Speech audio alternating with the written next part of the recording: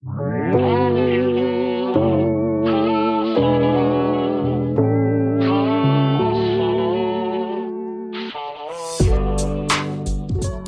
Dad. Hey, Joel. Hey, so when I was in counseling school, the first day we were there, it was a master's degree in counseling. They got everybody in a circle in our class, introduction to counseling class, and they said, why do you want to get into counseling? And like invariably, 9 out of 10 people said, I got into counseling because counseling was so helpful for me in getting over my traumatic, whatever, history, past, I thought that was cool because, the ideal is you get your own healing so that you can help others heal. Yeah. But here's a thing I've noticed. First of all, I've noticed that there's a lot of people that just love to feel like they're the savior of the world. And so they get into counseling because they're like, I'm going to save people. But they haven't done their own work dealing with their hurt like they think they have. But really what ends up happening oftentimes is I've seen people who haven't actually gotten real, deep, true healing end up passing on anger, resentment, making people feel like a victim. Yeah. And I almost wonder if the people would have just been better off left alone rather than going to counseling from somebody who is a wounded healer. And, Henry Nouwen talks about being a wounded healer. Jesus took wounds and he became our healer. There's power in that. When you've been wounded, being able to help people walk through their wounds. But if you haven't gotten healing, you end up, what do they say? You end up bleeding on people that didn't hurt you, and you may end up creating angry, victimized people that you really end up doing more harm than good. So I want to talk about that. What is the biblical, we are called to serve others and help them. Right. Yeah. And in some ways, we're called to help other people walk through their challenges. Obviously, the Holy Spirit is the wonderful counselor. He's the one that really guides us. Yeah. But there's this power in working with people. But the danger is if you haven't gotten your own healing, you end up passing on your hurt to people, and you may actually end up stirring up resentment and anger in them that they didn't even have before, because you're like, well, don't you realize you're a victim here? And we've seen that a lot with sexual abuse things, where it comes out later that nothing actually happened, but the counselor planted into someone's mind that they were sexually abused, and they never were. I mean, there's evidence they never were. And it gets really tricky. So what's your take on what the Bible has to say about how do we know when we're ready to be helping others, and how we know when we've gotten past our own hurt? Well, I think one thing, it's one thing to walk with somebody through their hurt and just sort of be a peer. I'm here to walk with you. I'm here to love you. We're both messed up. We both have these problems, but let's just help each other through it. That's one thing. It's another thing when you're kind of coming at it from an above. I'm here to help you and to lift you out of. Which, unfortunately, a lot of people get into this business of counseling because they're like, I'm going to save the world. Yeah. And there is some truth to you can't help a guy out of a ditch if you're in the ditch with him, although you can if you get underneath him and push him up. I don't know. That's right. So, but there is the scripture talks about, in James it says, and this is kind of a frightening, well, there's a couple of passages. In Proverbs, it says this, where words are many, sin is not absent, which is kind of a frightening thing for what we're doing here. Yeah, that's true. But then the other one in James where it says this, it says, let not many of you be teachers, for a teacher will be judged by a higher standard. And I'm thinking of that here. One of the reasons a teacher is judged by a higher standard is Jesus in Luke says this, that when a student is fully trained, he'll be just like his teacher. And so obviously in a counseling situation, you're not going to come to being fully trained, but to the degree that you are trained by that counselor or whatever, you're going to be like that counselor. Well, you project onto others what's driving you. And if they're in a vulnerable spot saying, well, here's somebody that that's the danger of being a pastor too. Oh, exactly. We see that with pastors. It's like pastors they haven't gotten their own issues resolved. They end up passing that culture onto their church, that culture of lack of grace or whatever it is. Yeah. And that's a dangerous thing. So that verse where Jesus says, when a student is fully trained, he'll be just like his master. And obviously counselors think, well, I'm not training them. But in some ways, that position of authority. Oh, you can't help it. Yeah. Yeah. Because you become like those you hang around with. Walk with the wise, you grow wise. Companion of fools suffers harm. So you can't help it. If they're looking to you as a position of authority, they're going to become like you. They're going to become molded in some degree. Which is probably why we had to take so many ethics courses in that counseling masters, because they said the number one problem they have is people, when they get into these counseling relationships, they get into these end up romantic relationships dangerous, or yeah. abusive relationships. It's just really wacky. Yeah. What can happen? Because when you're opening yourself up, you're going beyond. With most people, we're just at this very, very surface level. How you doing? Oh, good. No, Right. I'm not. I'm torn up inside. And the whole idea of counseling is to open up your soul, open up your heart. And my goodness, that's very dangerous. That brings up a good point, because one of the things I learned early on in counseling is I'm pretty good quickly at getting to the root of an issue. But what happens oftentimes is you'll get people in that first session and they have this, we call it a cathartic release. Like all of a sudden, all this stuff that's been pent up, and then they get to share it with somebody, and they share all this stuff, and then they walk away going, oh my gosh, I shared way too much with that counselor. And then they never come back. Yeah. So you have to let people kind of like let it out in small amounts. And it's really dangerous because they share all this stuff and then they feel so vulnerable that someone heard all these deep, dark thoughts or secrets of theirs. And you have to kind of pace them. And that's a challenge too, because it can be really reassuring to you as a counselor, like, look at that. I got to the root of that issue in one session. Yeah. They poured out their guts, but literally what you do is like slice open a scar and they start bleeding out. And it really feels good as a counselor. I mean, it's an ego trip to know, hey, look at that. I got to the root of that issue right away. But man, and that's where it's a very slippery slope. Whereas someone, you yourself, if you've got wounds and you're like, oh, I see all the signs of sexual abuse in them or whatever, and you start pushing towards that, you can actually end up, I mean, they've proven it. You can actually implant memories into people's brain that never actually happened. And it's a very dangerous, I mean, that verse says not many of you should want to be teachers because you're going to be held to a higher standard. I think that applies there. If you're teaching someone how to get through their pain, you better be really careful how you do it because you're going to be held to a higher standard. And if you haven't gotten your own healing, I mean, we've seen, the tricky part though is some of the best marriage counselors I know are divorced. Yeah. So you're like, okay. Yeah. So it's like, what do you do with that? Like, are they disqualified from counseling because they've had a divorce or what's? Well, it's one thing to be a coach. I mean, I think of this. I think of like Tiger Woods, or you figure the best tennis player or something. They have coaches who are telling them how to do it, who they could whoop. They could beat them. Yeah, totally obviously. But a coach can kind of stand back. Why then does Tiger Woods or whoever you want to pick have a coach? Because that coach can see from a distance a perspective that you can't see when you're in the middle of it. They can see those blind spots that you just can't see because of where you're seated. Yeah. Yeah. And so in some ways, someone who's been through it, I mean, I had a guy tell me one time, I want to go into marriage counseling because I know how to have a good marriage. I've been divorced 5 times. You know how to have a bad marriage. Well, yeah. So he thought he knew how all the mistakes you could make. And I go, well, there's a bunch more you probably haven't made yet, But anyhow, the point is, that was his training. That was his whole training, was he'd have been through 5 divorces. Yeah. So what do they say? There's 1,000 wrong ways to do stuff. There's only a few right ways to do stuff. Yeah. So he discovered just a few of the wrong ways. So, but the point is, if you can stand off and see what somebody's doing, the fact that you've been divorced doesn't necessarily totally disqualify you, because that coach who can stand off and see, oh my goodness, I see what you're doing here. When you're in the middle of it, you oftentimes don't see it. When you're in the middle of it, your emotions are so involved that it's the other person's that's the problem. They're the reason. They make me feel this way, or they cause this, or they that. And so somebody who can kind of say, well, look, let's explore what problem you've got in this. I remember one of the best counselors I ever knew, one of the things he told me, well, he was a pastoral counselor, but he just loved people, and that love seemed to open up a lot of things. And he said this, he said that whenever someone comes to you, the only person you can deal with is them. Right. They're going to be talking to you about what the other problem. My husband's doing this. Yeah. But the only one we can deal with is you. And the only thing you can do about this situation is what you can do. You can't control your husband. You can't control your wife. You can't control the circumstances, but you can control your responses to that. And so you need to look at that and just see what's a biblical way to deal with this. So, you can, even though you've been hurt. And that's the other thing is, so am I going to wait until I've got all of my wounds healed? Well, I'll be dead before that happens. Yeah, that's like me.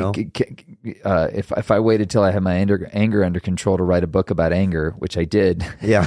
The book would never have been written, because it's still there. It still comes up. Yeah. So there is an element of a person with experience is never at the mercy of a person with a theory. Right. Like if you've lived through something, you definitely have something to offer to somebody. But if you don't get your own healing, you run the risk of passing that bitterness. And what's that the verse that says in Hebrews, see to it that no root of bitterness springs up, lest it defile you and all those around you. Many are defiled. Yeah, so it's not just that your own bitterness realize, well, I can keep it in. You're going to project that into whoever you're helping. Yeah. There's just no way around it. And that's why, I mean, that's one of your life messages is you always go back to, you've got to keep your heart pure through forgiveness. And that can be tricky because how do you know when you've truly forgiven someone? Yeah. Because it involves grief. And we've talked about this before. Grief is a spiral. It comes back around, and ideally the spiral gets wider and wider, where like the incidences of remembering, oh, that was so wrong that they did that, go wider. You remind yourself, no, I chose to forgive. It's a decision. But how do you know when you're ready to help others and you're healed enough to help others? Well, there's always going to be somebody who's behind you, and there are always going to be those that are ahead of you. And the problem is, if you're trying to help someone who's maybe ahead of you, and they maybe realize what a mess they are, because I think the other thing is, the deeper you go into yourself, you don't realize that, I'm so mature. I mean, the moment you say you're mature, the next stage beyond maturity is rottenness, One of our most listened to podcasts is one called How to Be Mature, which I thought is hilarious because we recorded it like 6 months ago, but I mean, it just every week gets multiple downloads, and I'm like, interesting. People really want to know how to be mature. But I think we concluded in that podcast that when you're really mature, you don't realize it. Yeah. It's only little kids who say, look how big I am. Right. Look how tall I am. And it's only the immature who say, look how mature I am. So maybe that's the key to not passing hurt on is an element of humility, recognizing I'm in this boat with you. Yeah. I mean, I may have been dealing with it a little bit longer, the hurt of, father abuse or neglect or loss or whatever. I may be a little further along in the journey, which is, that's essentially what Alcoholics Anonymous is based upon. Yeah. The idea that I'm a messed up alcoholic. I mean, they constantly say that I am an alcoholic, right? Mm-hmm. Even if they've been clean for 15 years. But that's what it's based on, the idea that we're all together I have the exact same vulnerability as you. Yeah. And I think that's what it goes back to what we started with. There's the idea of walking with people through something. I think that's actually more biblical than really this, I'm coming from above. I'm here to heal you. Yes, because Jesus said that. He said, they call no man teacher, call no man father, and we get on the Catholics about that. Oh, they call him a father. Yeah, but we have our own titles. Yeah, pastor. I hate when people call me that. Pastor Joel. Pastor or apostle, or, you're the bishop so-and-so. We have our own titles. We just don't use father.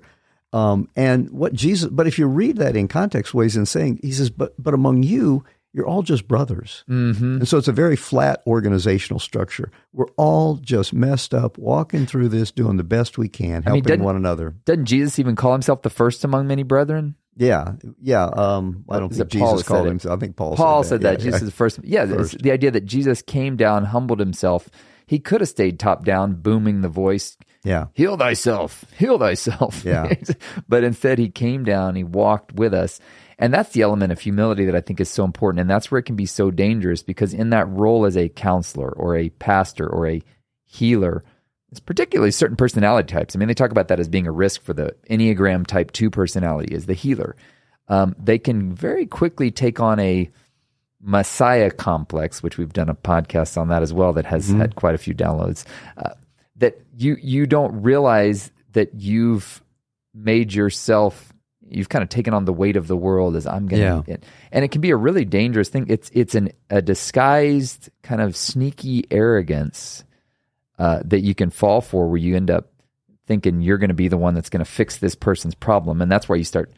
I mean, that's like I said, I've done that before. You start pulling the information, like, I know what their problem is right away. Yeah, and you start pulling it out of them, and the next thing you know, they're like drained and don't want to come back for any more meetings because they just can't take the pain of what was revealed. And that's where the danger is too. I've seen that a lot of times you're like, okay, now that pain, you know what? That's really your parents' fault. And all of a sudden you're building up, angst. And maybe it's because you haven't even gotten over your own parent issues. Yeah. There's a verse. What's that? It's 2 Corinthians. Comfort. Yep. Blessed be the God and Father of our Lord Jesus Christ, the Father of mercies and the God of all comfort, who comforts us in all our affliction, so that we may be able to comfort those who are in any affliction with the comfort with which we ourselves are comforted by God. What I think that reveals is, unless you're seeking really to get your comfort from God, you're not going to be able to pass on that experience of God's grace to others. Yeah, and it basically says, too, that once you've been through something, you then have been given a gift that you can then share with others who are going through a similar thing. Yeah. That gift of comfort. You can now comfort others, but not with your own comfort, not just, oh, baby, you'll make it, but with the comfort that you've received. Let me just encourage you that I'm, and again, it goes back to that. I'm in that same boat. Right. I'm in this thing with you. I'm walking through this with you, but I want you to know that God is helping me through it, and he can help you through it. Because it's kind of an onion, like you were talking about that forgiveness, and how do you know when you've been forgiven? How do you know when you have forgiven? It's kind of an onion thing. You peel away one layer and you go, oh, wow, I forgave him. I'm over that. And then boom, 6 weeks later, 6 hours, 6 minutes later, it comes back again. You realize something else that was affected in you because of that. Yeah. And it's that spiral of grief you were talking about, but it comes back again. And so it's a constantly growing situation. And that's why I say when you feel like you've matured and you've all of a sudden achieved it, you really haven't even begun, probably. That's also encouraging, though, this verse, because it's saying, like you even mentioned that, there's a pastor that had been really helpful to you, and he wasn't necessarily a trained counselor, but out of his own depth of experience and his own dealing with his, like looking at the darker sides of yourself. You really have to have looked at the darker side of yourself. When you do that, there's just your ability to comfort others if you're pulling from the grace God gave you rather than your own skills. And like, I learned in counseling school to walk them through A, B, and C. Yeah. Sometimes that's not what they need, the A, B, and C. Sometimes they just need, well, we all need the comfort of the Holy Spirit, right? Yeah. But that's encouraging too, because if you're in a position where you're saying, I don't know if I can help these people, I've been so wounded myself. There's an element of, if you've gone to God for the comfort, you have the capacity to pass that comfort on and show others, help point them to God, who will be the ultimate comforter in their struggle. Yeah. And there's tremendous power in just being with somebody, just putting your arm around them, saying, hey, I'm here with you. I'm here for you. If you fall down, it talks about that in the Bible. Yeah. What is that? Yeah, pity the poor man. Ecclesiastes. Yeah. It's 2 are better than 1. A quarter of 3 strands is neatly broken. Pity the poor man. Pity the poor fool. Pity the poor fool who falls and has no one to pick him up. Nobody to help him up. And so, it's got it's that idea of walking together with other people and just loving them, and not necessarily. The problem is we tend to think we have to have answers. Mm-hmm. People ask a question and you feel like, I got to have an answer for them. Many times just being there. And it's like in a funeral. What's the right thing to say when you go to a funeral? Probably nothing. Yeah. Just put your arm around them, cry with people, mourn with those who mourn, rejoice with those who rejoice. Which reminds me of something else they taught us on that first day of counseling school, which I thought was very valuable. They said, no matter what you learn here in counseling over the next 2 years, always remember this. It's the relationship that heals. It's the relationship you create with that other person that is going to help them understand you're not alone. And it's not necessarily that you brought them the 7 steps to conquer this or that. It's the relationship they have that somebody said, they know somebody's walking with them through this ugly part of their past or whatever it is that they don't want to deal with. And that is what really brings the healing. Because sometimes when I'm wounded, you may tell me the right thing to do, but I'm so wounded, I can't even stand up. I need my bone healed before I can stand up. I got my knee joint sticking out of my leg, and you're saying, stand up. Here's all you have to do is, here's the answer. Here's the answer. I just need somebody to kind of be here with me while I heal. And I'll get stronger because I know you're there with me. Yeah. And then I think it all comes back to, and it always comes back to this, is taking personal responsibility for your mess, your issues. Once you've started to delve into the darker parts of what you maybe don't want to touch, it actually empowers you to be able to help others from a place of humility. But that's a lot of it too, is if you haven't recognized, I have the potential to have, I am that person that I'm helping heal. I am that person. And that brings humility to the table where you're saying, let's walk this together. I'm not top down here to heal you, but also recognizing that if I'm not careful, I'm going to have the potential to pass on any hurt or anger that's within me, which is why it's really important to get your own self together and make sure you're doing it humbly as you're helping others. Yeah, it's grace that'll heal, and God resists the proud, but gives grace to the humble. Thank you so much for listening. If you enjoyed today's show, please leave a review on your listening platform of your choice. For more from Joel Malm, check out joelmalm.com, and more from Rick, check out rickmalm.com.